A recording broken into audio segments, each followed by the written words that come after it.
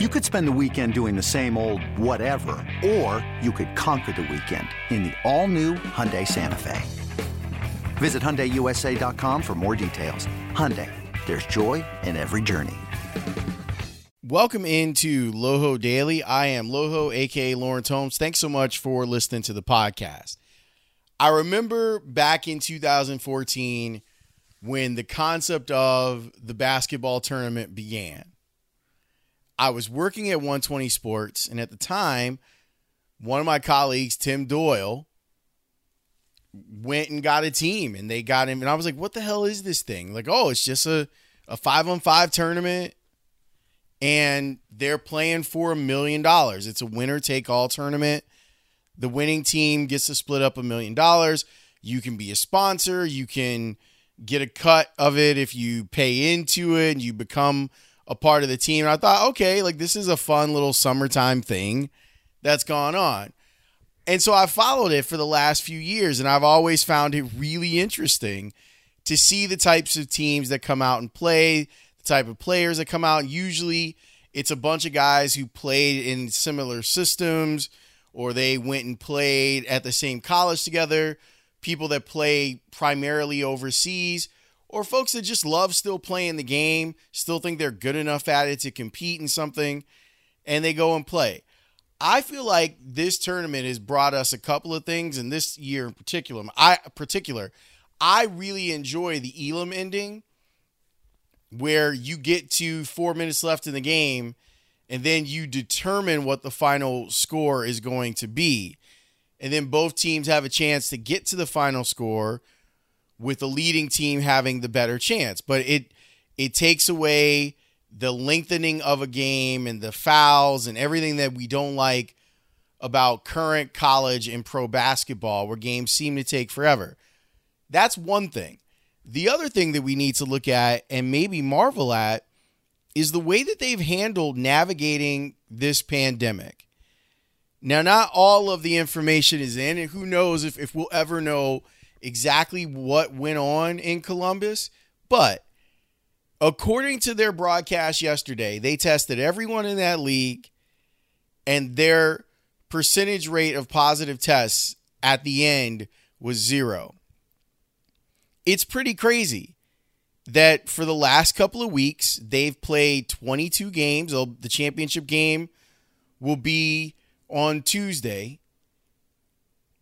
They've played 22 games, and they haven't lost anyone since the beginning of the tournament. There were teams that had to bow out because they had players who tested positive for coronavirus. But this is pretty remarkable that they were able to pull this off. Check out this quote, because this quote to me kind of says everything about what has to happen. And this quote comes from one of the people involved with the city of Columbus in this tournament. So keep that in mind. But the quote is, "A big part of it is testing, but we know that only gets you maybe 30% of the way there. A huge part of this is how players are acting prior to the tournament. Their vigilance, how they act within the bubble. Once a team starts practicing, a single positive test will remove that team from competition." We could have looked for a venue and this arrangement for 2 years and wouldn't have found it. Talking about the Nationwide Arena there in Columbus, which is surrounded by hotels, and it's part of the reason that Columbus was an ideal hub for the NHL to go play in. But think about that. You have this tournament, you have teams coming in from all over the world, players that have been playing all over the place. They descend upon Columbus. One player tests positive, you got to go. The whole team got to go. They've had 22 games, and they're going to crown a champion, and it's one of the teams that wins it will be people that they expected to win it. I thought Overseas Elite would win this whole thing. I was really counting on them to beat this Golden Eagles team because I can't stand to see Marquette win a championship. But Joe Johnson wasn't enough to help Overseas Elite, and they finished second again. What I love about this is I think this is what the NBA should have done. Now, I understand the television contracts make it difficult. The money aspect and the chance to make as much money as possible makes it difficult. Here's what I would have done. I would have done a double elimination tournament. You put all the teams in if you want. A double elimination tournament where once we get to the final, the winner from the winner's bracket, who's going to be undefeated, and then the winner of the loser's bracket, then you can play your 7-game series if you want. Or best out of 3. I don't care.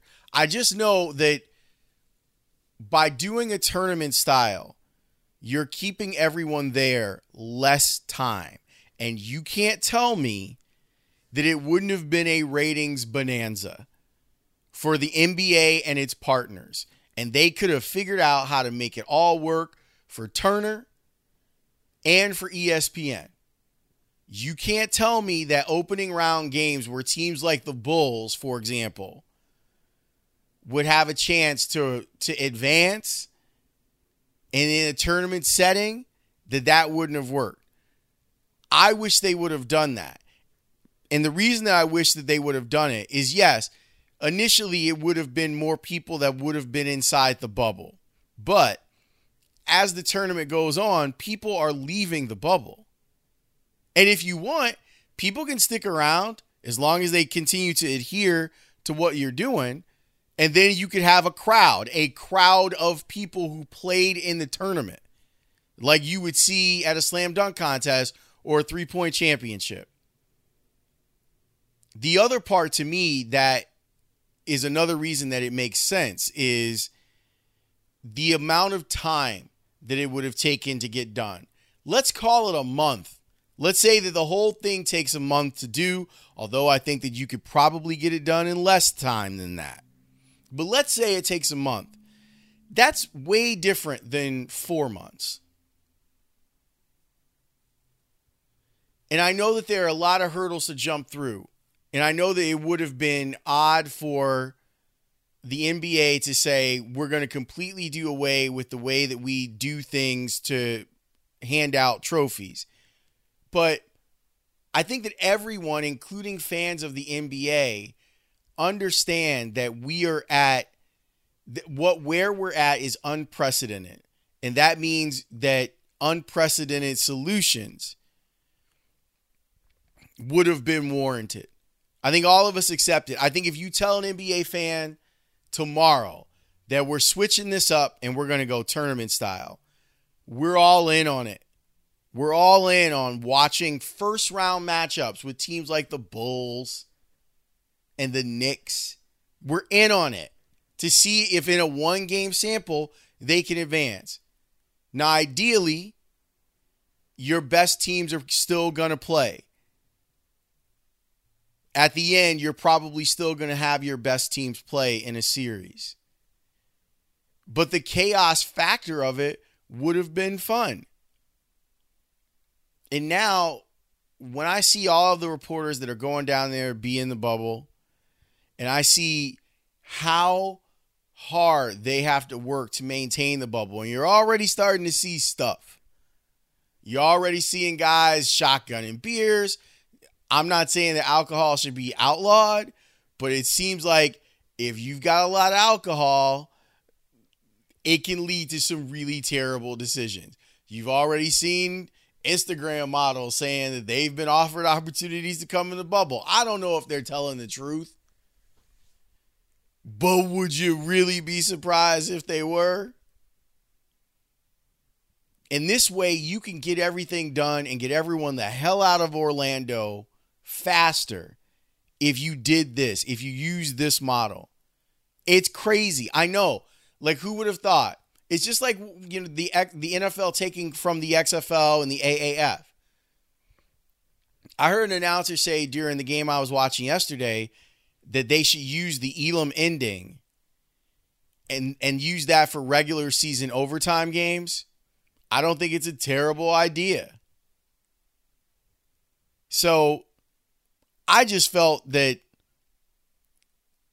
it was worth noting that unless there's some sort of disaster between now and the championship game tonight, they're going to have a successful tournament that played 23 games in it. Without, and if you look at the testing that's happened in the TBT, their testing level, according to them,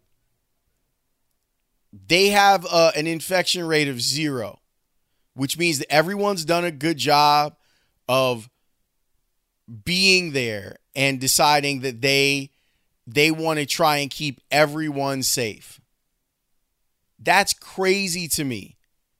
They've had this thing now for 10 days.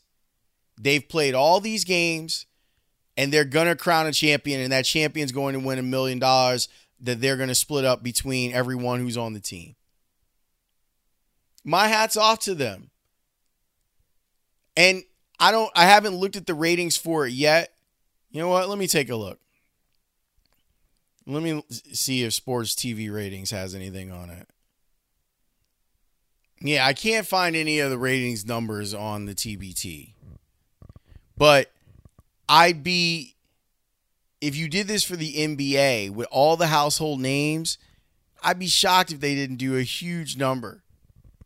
To be able to get all of this done, to only have to have people on campus for 11, 12 days,